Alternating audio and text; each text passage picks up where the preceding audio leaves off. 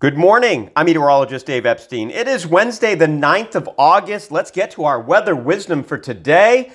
And it is a better day. Wow, yesterday, let's just talk about that for a second. Half a foot of rain up around Lawrence, Billerica getting hit really hard.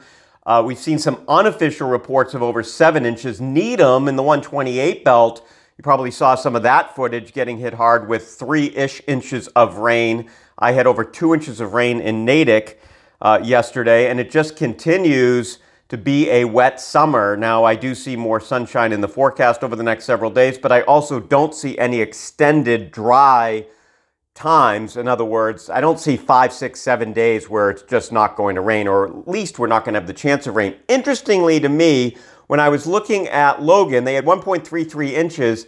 That was the first measurable rain of the month. So for some, there just hasn't been much rain yet this month. Yesterday, of course, most areas did see some precipitation, some significant rainfall, but I hadn't thought of that because out in Natick we've had some rain, and then I looked at Logan and it said 1.33 total for the month, 1.33, and I was like, wow, they have not had measurable out at the airport.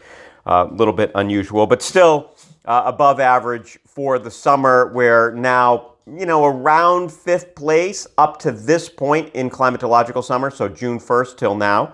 And that may grow a little more over the next couple of weeks as we get into the second half of August. We'll wait and see. So for today, we'll have decreasing clouds instead of increasing clouds. There's no chance of any showers. A couple of areas saw a little shower before sunrise. Temperatures in the lower 80s. Humidity levels will be moderate, but certainly down from what they were yesterday. And then tonight we're down in the 60s, comfortable for sleeping, unless you need it a little cooler than that, but I think windows open for some of us. And then Thursday, sunshine to start, clouds to finish. Humidity starts to go up again. There'll be some showers and thunderstorms developing in the late day, but more likely overnight tomorrow. So the trend tomorrow will be to lose the sunshine, increase the clouds, and then tomorrow night we have a frontal system moving through.